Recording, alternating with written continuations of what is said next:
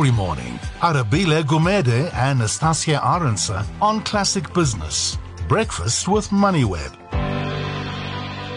So a whole host of news that obviously happened this weekend, and particularly even yesterday, Eskom announcing that it will start implementing stage 2 load shedding, and that was from 1 p.m. to 10 p.m. Yesterday. It was the first time that the power utility had load shedding for at least 2 months. It was days just after President Cyril Ramaphosa had, of course, announced that splitting up of the power utility into those 3 different segments. The spokesperson is who we're meant to speak to, and we'll hopefully continue to try and get him on the line there. But of course, even the unions certainly not happy with the decision to split up Eskom as it currently stands, but that stage 2 rotational load shedding from yesterday has gotten a few people perhaps a smidge worried. Is this a constant feature? Is this something we're going to have to prepare ourselves for, that it happens intermittently? Or is this now going to be a roster or something that happens a little more regularly? Khulu Phasiwe, the spokesperson of Eskom, joins us on the line now. Khulu, thank you so much for your time this morning. Is this going to be a regular occurrence? Has load shedding returned? Ravili, unfortunately, it looks like load shedding has returned. And a few seconds ago, before you called me, I got a confirmation from the National Control saying that unfortunately, again today, we will be implementing stage 2 load shedding in the next 2 hours from 9 o'clock until 10 o'clock this evening. What this means, Ravili, just to allay fears of some of our listeners, it's called comfort. I know load shedding is happening, but starting from 9 o'clock until 10 o'clock, it does not mean people are not going to have power from that duration of time. What it means is that based on the load shedding schedules that municipalities and Eskom have designed, each area will have at least a minimum of 4 hours.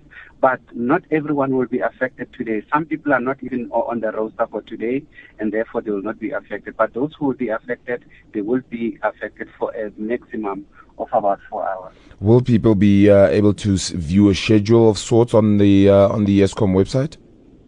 Yes, Eskom customers, those who are getting electricity directly from Eskom, yes, they are able to do so. Many people are supplied by municipalities in, say, for example, in the Pretoria Johannesburg area or wherever people live in Tshwane and everywhere else.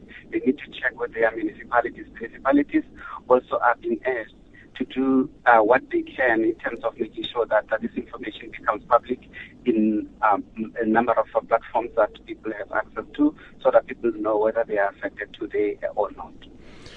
Khulu, let's talk about the reasoning behind this now. Is this, there are even some speculators saying that this may perhaps helps you make the case a little bit more for those hikes that you seek as Eskom from NERSA. What is the primary reasoning behind this set of load shedding?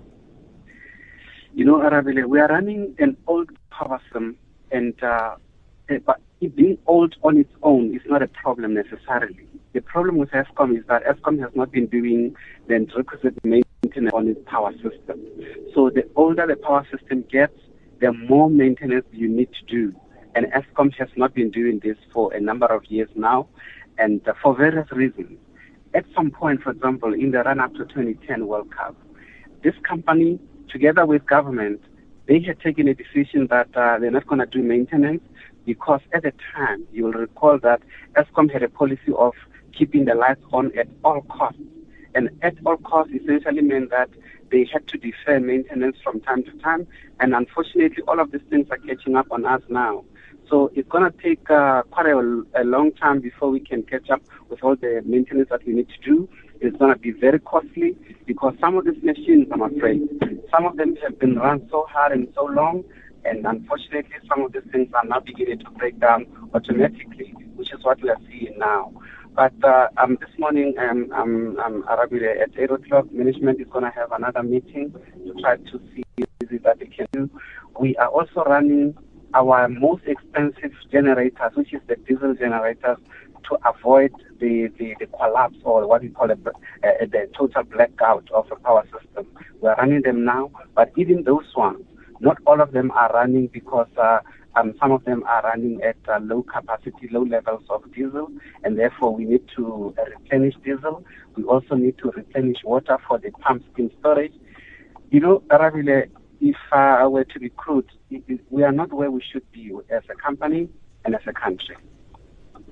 So just to confirm then, you're saying that Eskom currently running its most expensive generators then?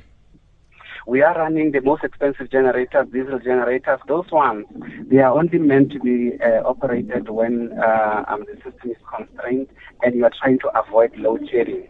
But we are running them now, even though we're going to be implementing load shedding, essentially to avoid what we call an automatic shutdown. An automatic shutdown is not where you want to be, because that one, we have seen through the experiences of California. California, for those who remember, I think it was 2001, they had a total shutdown there, and the system took a minimum of about 2 weeks.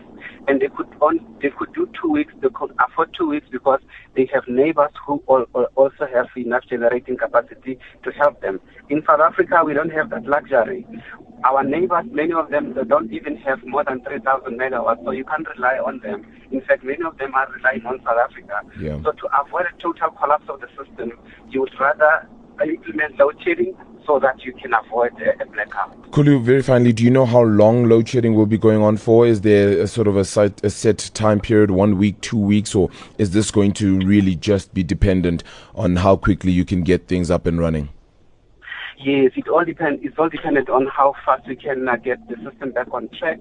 But yesterday I heard our chief operating officer saying that we are likely to remain vulnerable up to April this year. It doesn't mean that there will be load shedding every day until April, but there will be instances and days like today where the system is severely compromised and we will be forced to implement load shedding. Kulu Phasiwe, thank you so much, despite it being a little bit of sad news there, but confirming indeed that load shedding will continue. Stage 2 load shedding continues today in South Africa, and that will happen between 9 a.m. and 10 p.m. this evening. Management set to host a meeting at 8 a.m. this morning, which is in around 40 minutes or so, with regards to trying to fix the problem. And Eskom currently running its most expensive generators, which are the diesel generators there. Kulu, really sentiments are that we're not where we should be as a nation with regards to that. And this comes just days after President Cyril Ramaphosa did announce the splitting up of Eskom into those 3 parts. Let's see how things go from here on in. A little late to it, but let's get to your traffic.